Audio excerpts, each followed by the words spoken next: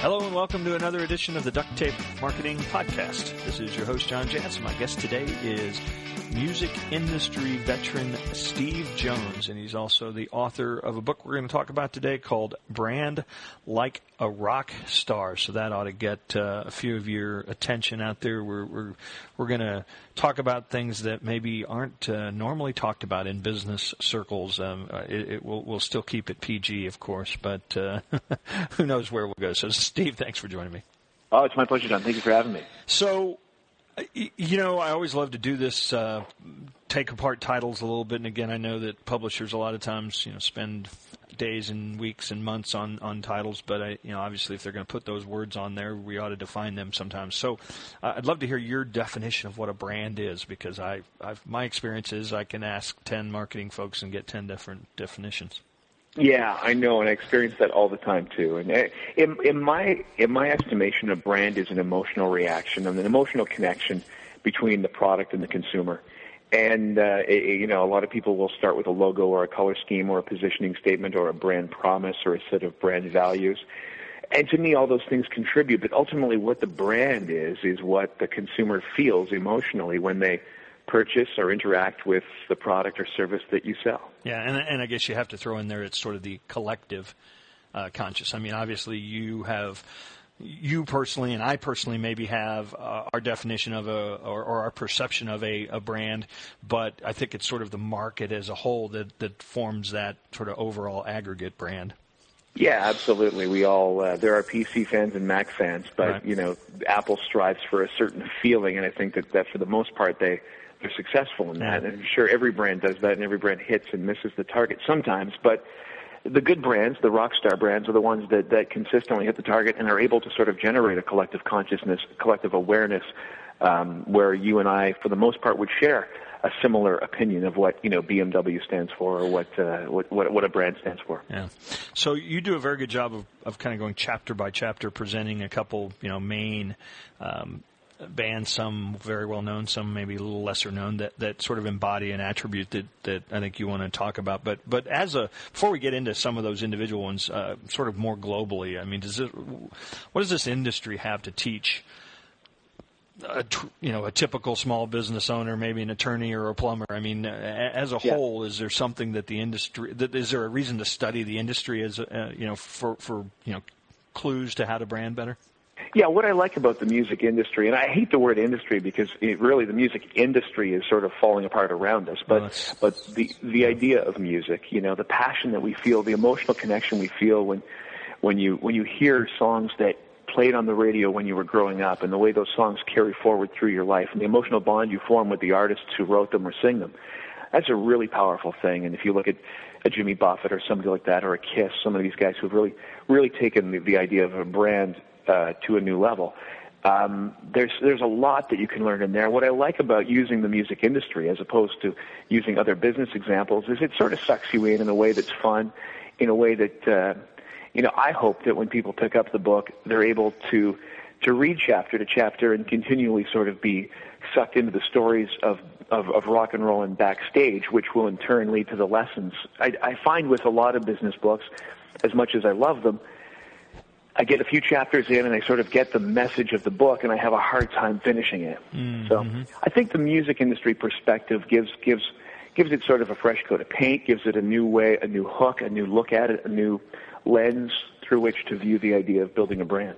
Well, and I think as human beings, I mean, one of our, while we have lots of hopes and dreams and desires, I do know that one of the things we want is to be entertained. I mean, that's why these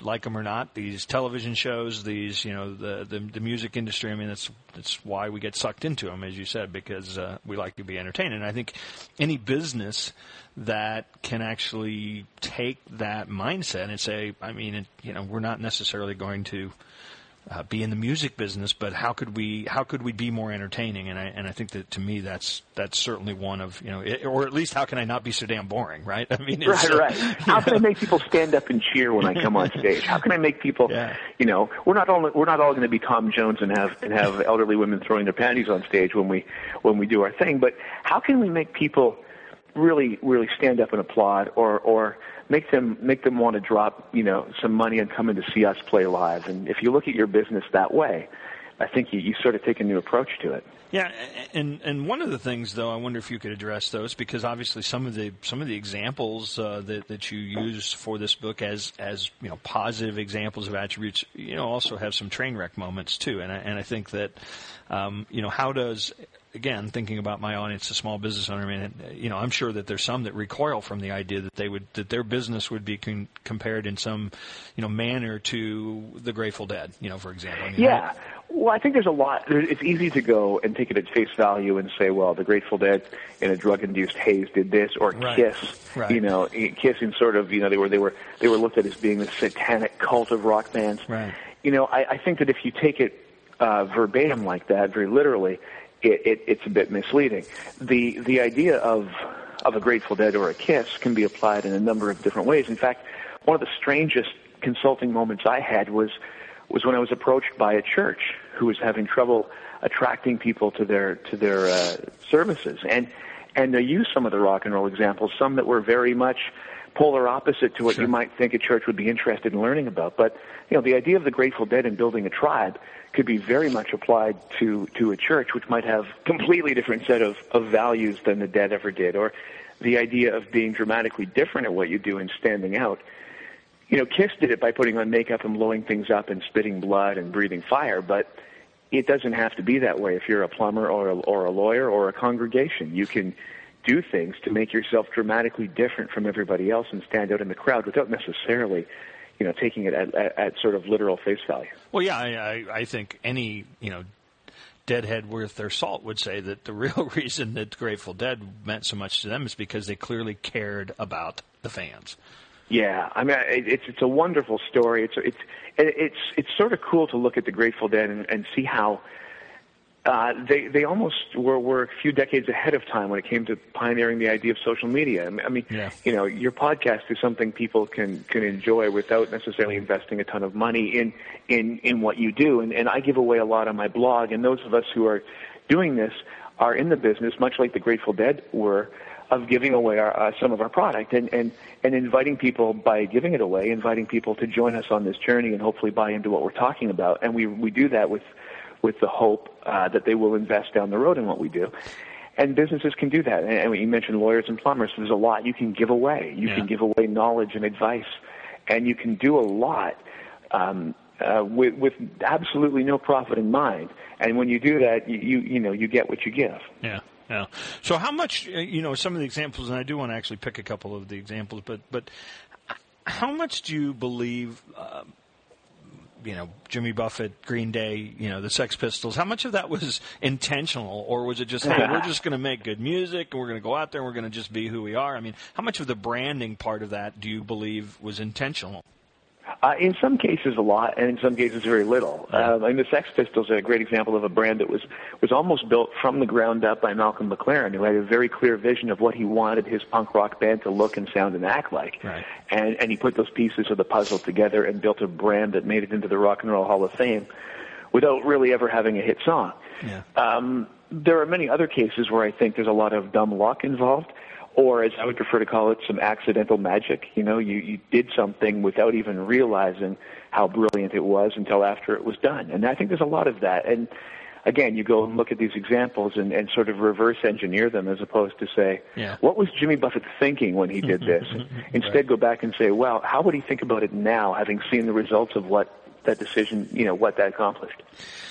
The flip side of that is obviously there are some people since you used the dirty word, the music industry, that there are some that have tried to manufacture brands, right? I'm thinking of some that were somewhat popular for a while. Backstreet Boys would be a great example that, that were completely manufactured, to some extent where the music didn't even matter. Right. And those made it to some level of success. They certainly aren't going to end up in the Rock and Roll Hall of Fame, I don't think. No, I think bands like that are sort of fads as opposed to trends. Right. They're the flavor of the moment that sort of goes away. I've done a series of blog posts on the idea of singing an anthem versus singing a song, and looking at a Backstreet Boys or a Britney Spears or an artist like that who sings songs, and songs are great. Songs get stuck in your head, and they're fun, and they remind you of good times, and you hear them years later and kind of go, oh, yeah, I remember that, or it was a one-hit wonder. Right. But anthems are, what Bruce Springsteen sings. When you go to a show and you almost have to stand at attention and take off your hat and sort of, stand up and pay attention to this song. And Bob Dylan sings those kinds of songs. And there are plenty of artists beyond those two who sing sort of anthemic music that force you to pay attention. And there's nothing wrong with songs, but I think they do tend to create artists who come and go. And if you're manufacturing a brand without a sense of honesty, if it's not really built on any certain pillar, any certain set of values, it's not long before people start to see through it and stop paying attention to it. Yeah, and I think that's the real point I was trying to make, is that you can't look at one of these attributes and say, oh, we're going to be the business that is fun or that surprises everyone. I mean, you've got to live that stuff. You can't just meet one time and say, or here's what our brand is. Right. Bob Marley is a great example of an artist who made music that was directly connected to his, deep religious beliefs. And whether you agree or disagree with, the Rastafarian movement, he was the face of it, and his music reflected that and never changed, never compromised in order to be popular.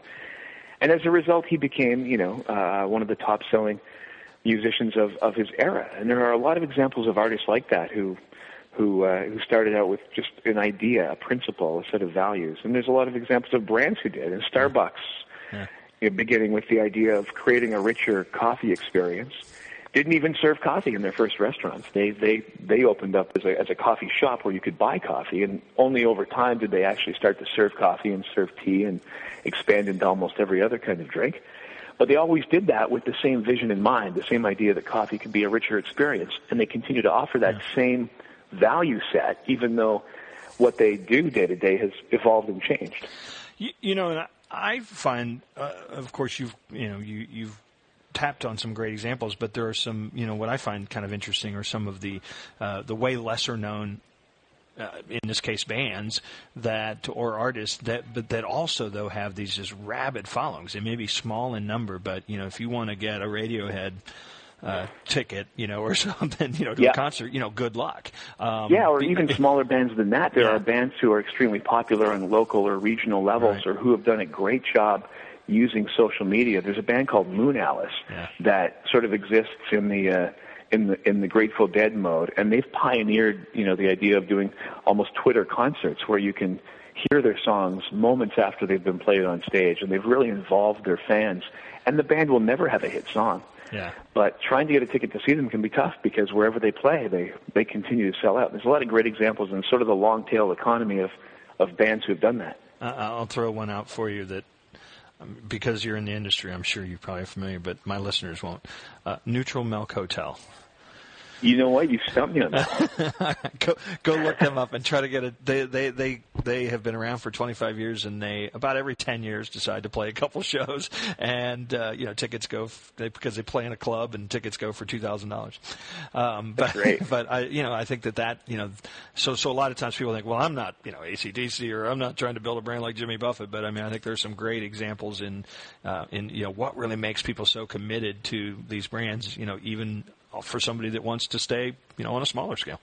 Yeah, and there's some examples in the book of local brands. I use one from Boston where I lived for a while of Regina's Pizza, a local New England chain that has become iconic in that area. They don't expand beyond that area, but they've done things to establish themselves as a very clear, small, local brand. And I think branding is even more important than to a small business than necessarily.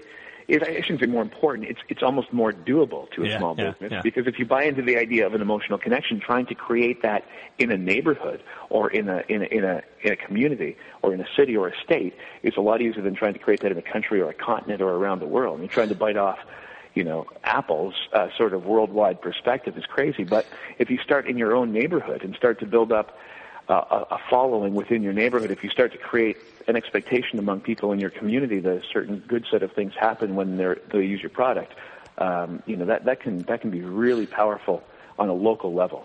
Well, and I think that the tough thing for a local business, I totally agree with that last statement, but I think the tough thing for businesses on a local level is they actually have to embrace some of these attributes you talk about, and sometimes they're scary. Like different beats better.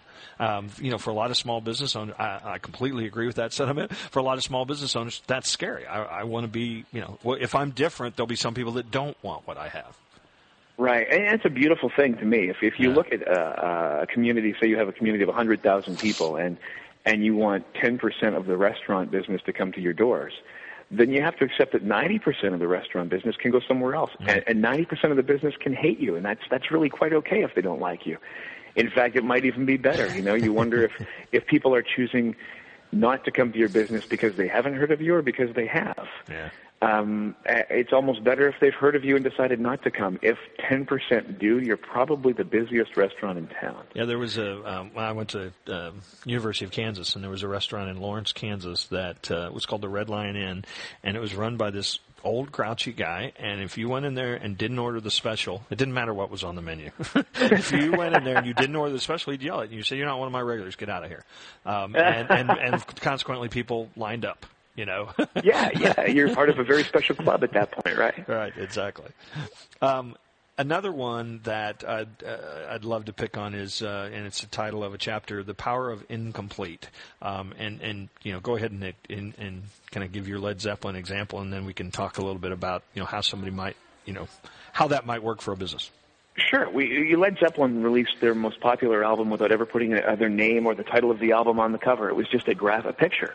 And the Beatles did something similar with the White Album. Mm-hmm. Both Zeppelin 4 and the White Album weren't ever called Zeppelin 4 and the White Album. Those were names that the fans gave to the albums in order to differentiate them from Zeppelin 3 and Revolver. So the Beatles and Zeppelin did that, creating a little bit of mystery around their brand. We're very guilty in especially in small business, of trying to tell the whole story in our marketing piece, trying to just, feed people from a fire hose with all the things we do, when there's a lot to be said for a little bit of white space, a little bit of mystery, a little bit of incomplete surrounding a brand. But again, though, I mean, it's sort of counterintuitive, right? I mean, imagine a graphic designer comes to you and says, "Here's your new logo." And it doesn't have my name on it. Right. Well, right. I can't do that. I mean, obviously Starbucks, removed their name from the logo, but don't you sort of earn that right? I mean, isn't it tough to just, at what point can you start doing that? Well, I think it depends on how far you want to go. Certainly Starbucks can earn the right of creating a graphic instead of a logo. The Nike swoosh is at that point. Right. The Apple logo's there. But if you look at it maybe on a small business perspective, I dealt with a car dealer who was bombarding people in his commercials. He would start the 60-second commercial with the fact that they had subcompact cars on sale, and then he'd go into financing, and then he'd talk about used cars, and then the trade-ins, and by the end of it, I didn't know what the commercial was for. Well, and don't forget the 12 seconds of legal disclaimers that he had to put in at the end, too. Yeah, exactly. It was a big mess.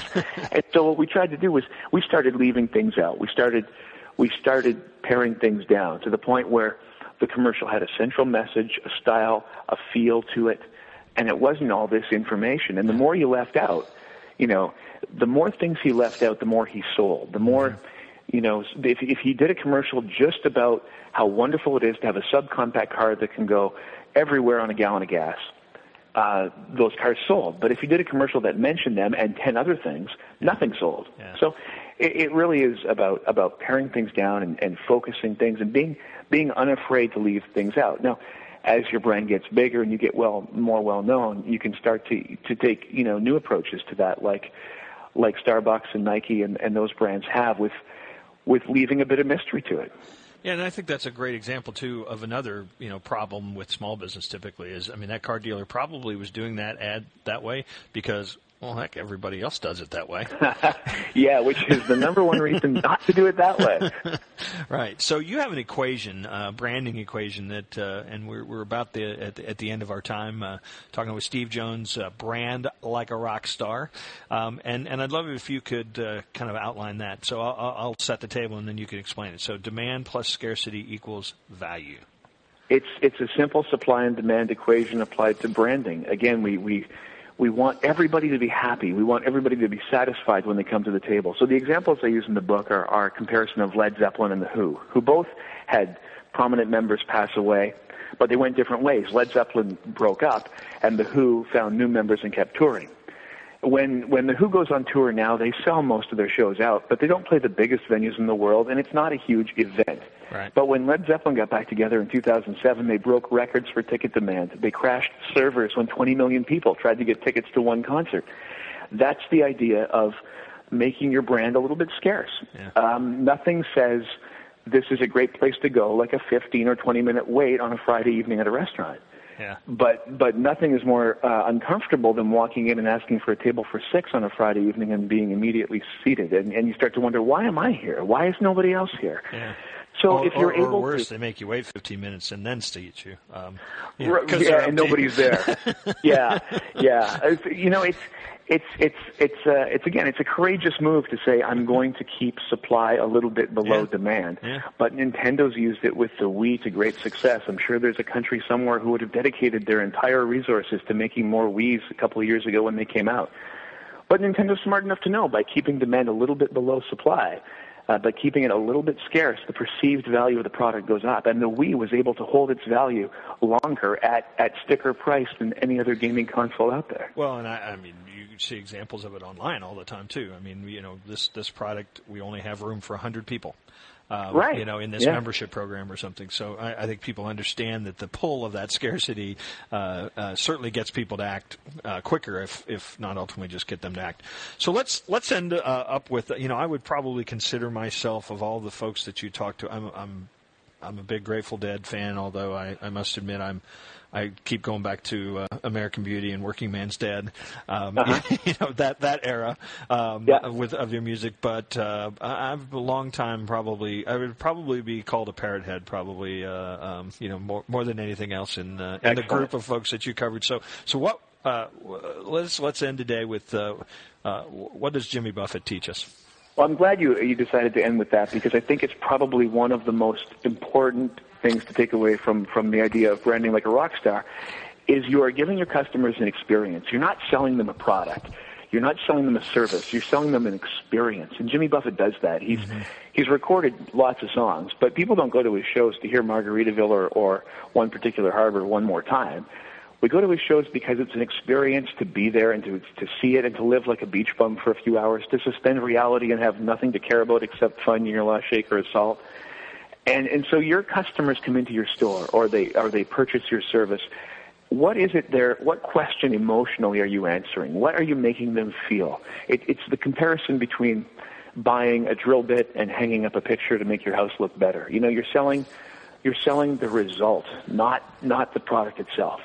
Yeah, I think that you really hit that, but I think that the way to kind of talk about that I think maybe is applicable for the small business, and I think Jimmy Buffett transports people. And that's that may be the mindset that when you start looking at, okay, what are the little things we could do, that might be the mindset to try to apply. Sure. If you're a lawyer, maybe it's making me feel safe. Right. If you're an insurance agent, similar thing. If you're a real estate agent, you're helping me with the security of knowing I've made a wise decision, that this house won't fall apart in 6 months. Yeah. Yeah. Well, great. I really enjoyed this. Really enjoyed the book, Steve. Brand Like a Rock Star. Certainly, I think music is the universal language, so it's certainly a way to apply, that universal language to the business of building a brand. Well, thank you very much for the opportunity. I'm a big fan of Duct Tape Marketing, and I appreciate the chance to be part of the show. All right. Take care.